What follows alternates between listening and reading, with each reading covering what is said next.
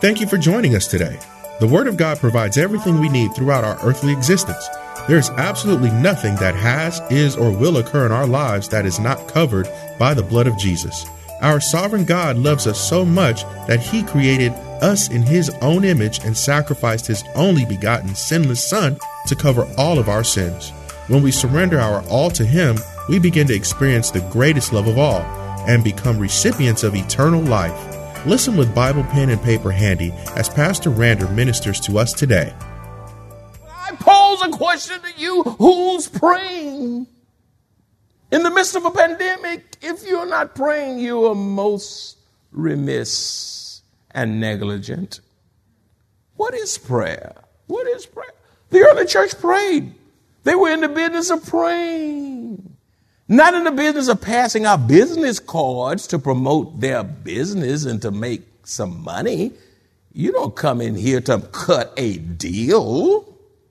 You don't come in here to be popular. You don't come in here to make a name for yourself. You come in here because you're in the business of prayer. What is prayer? Prayer is simply talking and communing with God. It is talking and communing with God with reverence and humility.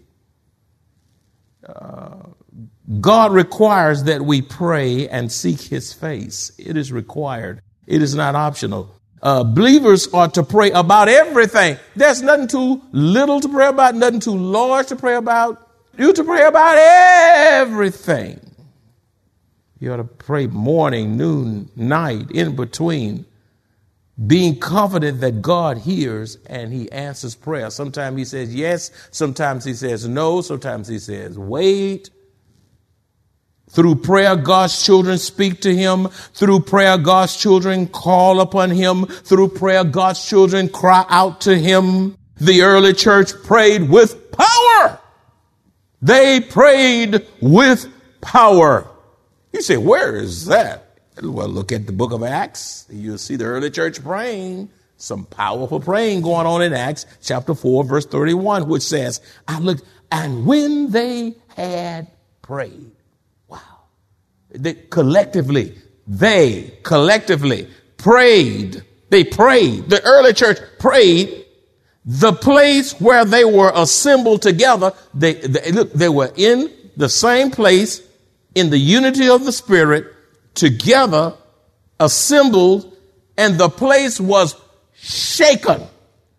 What if our prayers so moved God that the Maranatha facility would rumble as if it was having an earthquake because of the power of prayer unleashed among the saints in this building?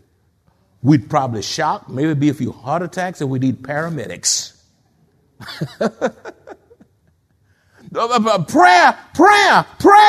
Prayer shakes up things. They were assembled together, and when they were praying, the place was shaken. Prayer shakes things up. When you move God, God moves, and He shakes things up. Prayer breaks up some stuff. And they were all filled with the Holy Spirit. The Holy Spirit got a hold to them. They were controlled by the Spirit. They were under the authority of the Spirit. And they spoke the word of God with boldness. It enabled them to speak and to do ministry in the power of boldness in the Spirit. They were not wimpy. They were not afraid. You know, they could stand. They knew back then that the church was essential. I'm not so sure today that believers in the midst of this virus realize truly that the church is essential. I want you to repeat after me, because you probably haven't said it yet. Repeat after me as loud as you can through those masks. The church is essential to the glory of God. Say it a little bit louder. The church is essential to the glory of God. Well, the bars are open. Oh, and then when they were closed, they had drive-through services, and the line, you couldn't count the cars around the line. The marijuana houses, you know, they don't call it marijuana now. I forget that little cute name. They come with little cute names. What's CBD, DBCD? They put little alphabets on it, you know, to soften it. It's marijuana. Okay. Oh, those places are full of people. And you know, they say it's essential. It's essential. Isn't that amazing? The drugstore is essential. HEB is essential. Costco is essential. SeaWorld is essential. But the church, we'll come when we think about it. I'm talking about even pastors that go months, maybe some may not open up the next year. What about a sinner that comes and knock on the door? Can they even get in? Can the church door let in a sinner? The bars will let them in. Oh, the strip clubs will let them in.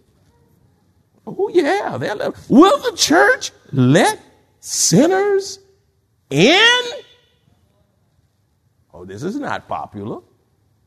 The church is essential. As a matter of fact, I declare to you today, it's the most essential business on earth.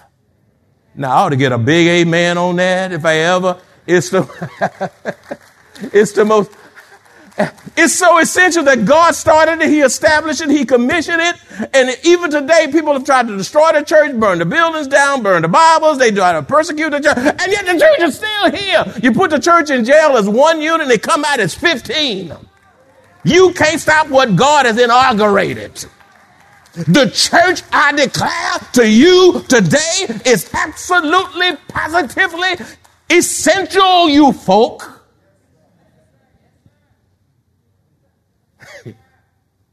And you need to tell people that. It's essential. It's very essential. And wow. And they spoke with the word of God with boldness. What makes prayer so powerful is that it defeats Satan's devilish agenda against believers. Don't you know Satan have a destructive, devilish agenda against you and me? And his purpose is to wipe us out, to deceive us, to confuse us, to mess us up, to destroy our legacy, destroy our posterity, to destroy our reputation. He wants to destroy your health. Satan don't just not like you. Satan, he hates you. Sadly, in many churches, prayer is not priority. You have a prayer meeting, you can count them. 2, 4, 6, 8, 10. Instead of focusing on prayer, most churches focus on concerts and drama presentations. They focus on entertainment and social events. They like their potlucks and their banquets. Nothing wrong with these things, but that's not the purpose of the church. They focus on their Starbucks coffee, their sports and their traditions. Oh, they focus on their technology and sensationalism. They focus on self-help and feel-good messages. And they really focus on their politics. That's why I don't talk politics in the pulpit unless I'm preaching from a biblical perspective so you can get some spiritual insight on it. But if you're waiting on me to talk about politics every day, you hear enough of that 24/7 in the world. I don't need to pile on. That's enough of that. We get drunk on politics. Politics will not change anyone's heart. Now, it'll make you mad. It'll make you angry. But it's not going to fix you. Do I have an amen? I don't want a political message. I don't want a political correct message. God didn't raise me up to dispense his gospel, to sweeten the gospel, to soften it down, to water it down, to make it politically correct. I want to be biblically correct as best I can. Beloved, prayer is essential and must be priority to have a strong, healthy, well-balanced church. Now, let's see how far I can go now. Let's transition now. I'm just having such a good time. I love preaching. And I hope you love listening to it. If you don't, you're in trouble. What are the various kinds of prayers? There are various kinds. And I said this a long time ago, but I can't say the same thing the same way. So let me reintroduce some of this from way back yonder when, and then add some other insights therein. What are some of the various kinds of prayers? This is not necessarily in order, but I'll just give them to you. You have prayers of adoration. Prayers that adore God. Prayers that exalt God, esteem God, glorify God, honors God, lift up the name of Jesus. A prayer of adoration is found in Psalms 145, verses 1 through 10. I was just getting happy as I was preparing the message days ago. It says in Psalms 145, 1 through 10, I will exalt you. What if you were praying like this? Put yourself and say, you ought to put your name there, your name there, and my name. Let me just show how that would go if I was just putting my name. You ought to put your name there. Randall will exalt you. My God, the King. Randall will praise your name forever and ever. Okay? Y'all hanging with me? Y'all ready? Y'all hanging with me? Okay. Now, every time you see I or me, you put your name. I want you to say your name as loud as you can. Let's start again. Psalm 145, verse 10. To adore God in our prayers. Okay. Ready? Randall will exalt you.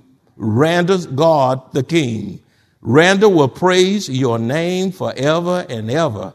Every day, Randall will praise you and extol your name forever and ever. Some of y'all scared to scare. It's getting scary, huh? Great is the Lord and most worthy of praise. His greatness is no one can fathom. One generation commends your work. You don't have to read every word. Just when it gets to those personal pronouns, your work to one another, they tell of your mighty acts. They speak of the glorious splendor of your majesty. And say your name. Randall will meditate on your wonderful works. They tell of the power of your awesome works, and Randall will proclaim your great deeds. They celebrate your abundant goodness and joyfully sing of your righteousness. The Lord is gracious and compassionate. Look at these attributes of God. Here, the attributes of God is being elevated and acknowledged and extolled and esteemed. The Lord is gracious and compassionate, slow to anger and rich in love. The Lord is good to all. He has compassion on all. He has made all your works praise you, Lord.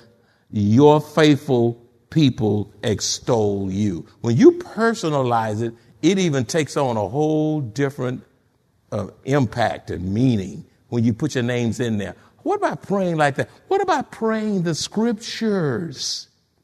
Praying the scriptures is one of the most powerful ways you can pray. So my brothers and sisters, please, in the name of Jesus, pray prayers of adoration. Then here's another one. Prayers of thanksgiving and blessings. Prayers of thanksgiving and blessings. We're not going to participate on this that way, but for the sake of time. But this is another kind of prayer as found in Psalms 107, verses 1 and 2, verses 6 through 9. It says, I give thanks to the Lord, for he is good. His love endures forever. Let the redeemer of the Lord tell their story, those he redeemed from the hand of the foe.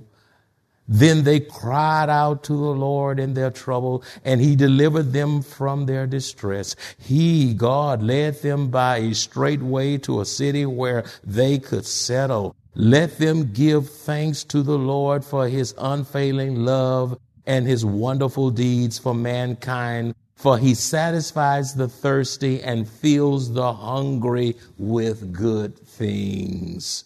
Prayers of thanksgiving and blessings. Thanking God for salvation in that passage. Thanking God that you're redeemed. Thanking God for your story, your testimony.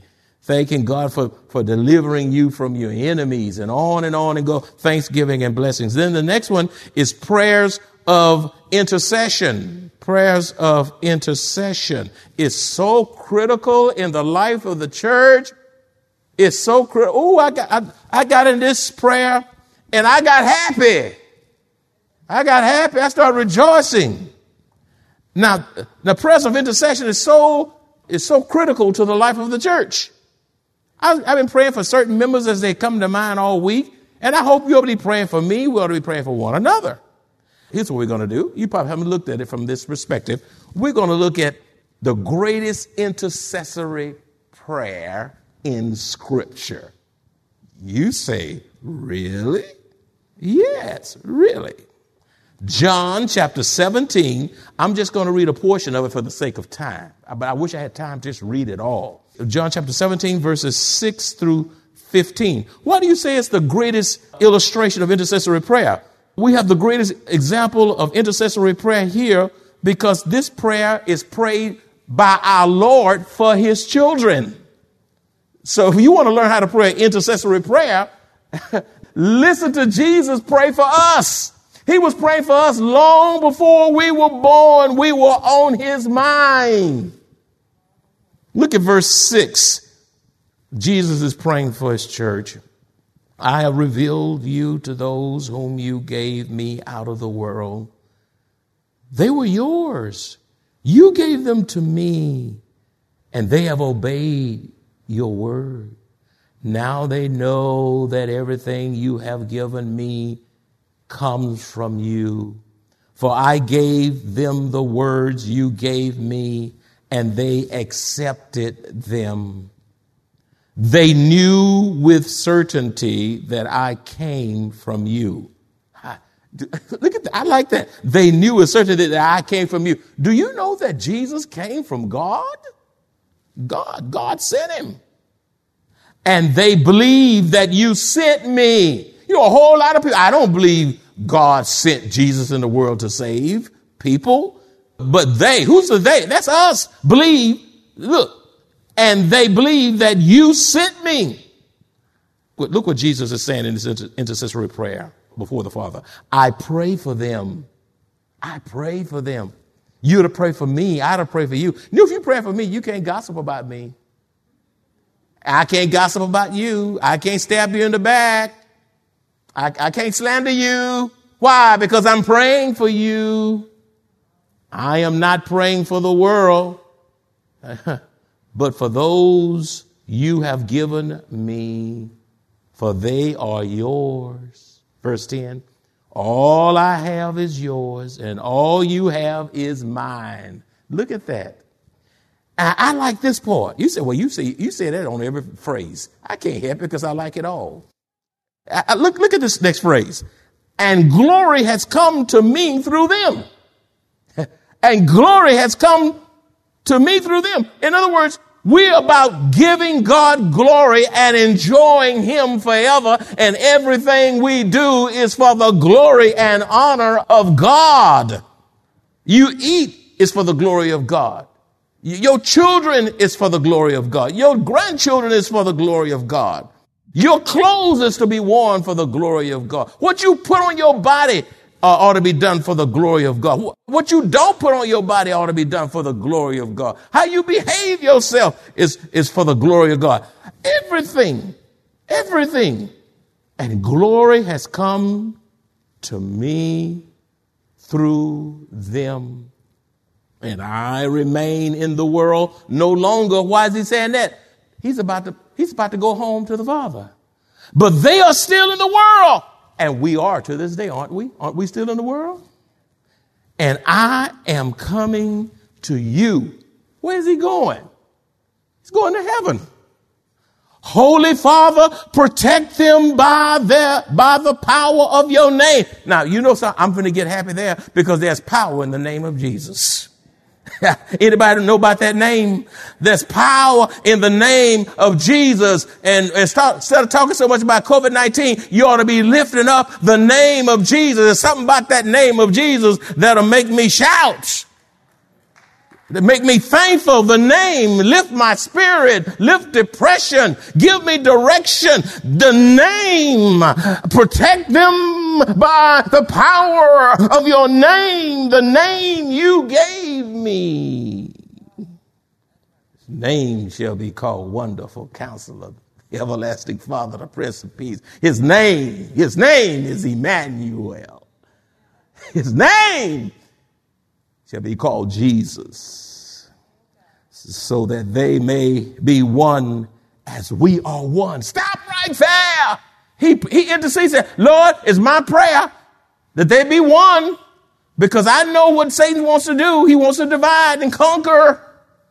He wants them to get all mad about the song too slow, the song too fast. Why do I have to wear a mask? Why do I not? I might catch something. You just get mad over everything. Why is she leading the song? Now she's leading and she's singing off key. We get mad about everything. So that they may be one as we are one. Verse 12, while I was with them, I protected them and kept them safe by the name you gave me. None has been lost except the one doomed to destruction, so that scripture would be fulfilled. Who is that? That's Judas. That's Judas. Now, God knew what he would do in eternity past, but the choice Judas made was his own real choice. I am coming to you now, but I say these things while I am still in the world, so that they may have the full measure of my joy within them. I have given them your word, and the world has hated them, for they are not of the world any more than I am of the world. My prayer is not that you take them out of the world, but that you protect them from the evil one in the world. You need to take your time and read that whole 17th chapter of John. Now that actually is, my friend, that is the Lord's Prayer. Now we get it confused. We think over in Matthew 6, that's the Lord's Prayer when they say, Lord, teach us to pray. And he said, Our Father, which art in heaven, hallowed be thy name. That's not the Lord's Prayer. He's laying out a pattern for prayer. That's the disciples' prayer. But actually, this is the Lord's Prayer. I want to go even further so bad, but I'll start with the prayers of confession next time, to the glory. And all God's children said, and Father, we thank you for the word. Ooh, God, if we apply and implement the word of the living God, we'll be like the early church and turn this world upside down. Help us, oh God. Help us to love you with all our hearts, to execute the word. Father, this is all we have. It's the book of life. There is no other book. There is no other name. And you called us to declare and dispense it. Teach us to pray.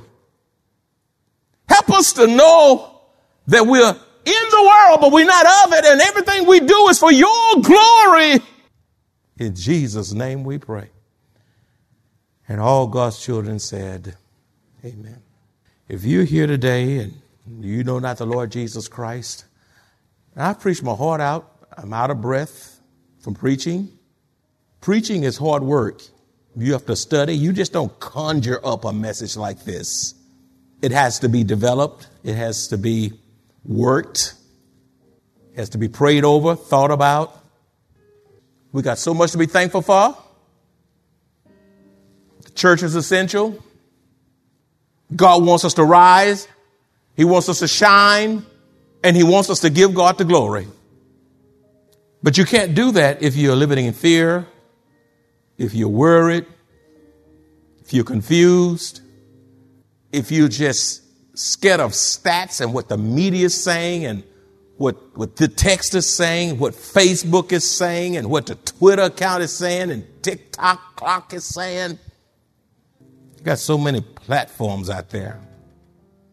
When are you going to get tired of yourself? Tired enough to do something about it. You looking by Facebook and YouTube and platform. I'm not just talking about the folk in person. I'm talking about you too. You heard this message and God holds you accountable. My question to you, even out there, do you know Jesus? The name that is above every name. Or are you sitting there pouting and mad about the wrong stuff and you're missing your joy and your God moment in your season? If you knew out there, if this was your last day on earth, how would you act today? What would you say today? How would you respond as well as those in person? The Bible says, the day you hear my voice, harden not your heart. The Bible says, whosoever call upon the name of the Lord shall be saved. There's no other name under heaven given by men where they can be saved except the name Jesus. You come today and say, I want Jesus. If you are watching on a social media platform, you can call us 210-821-5683 or www.maranathasa.org or 7855 East Loop 1604 Converse 78109. Get in touch with us and we'll lead you to Jesus.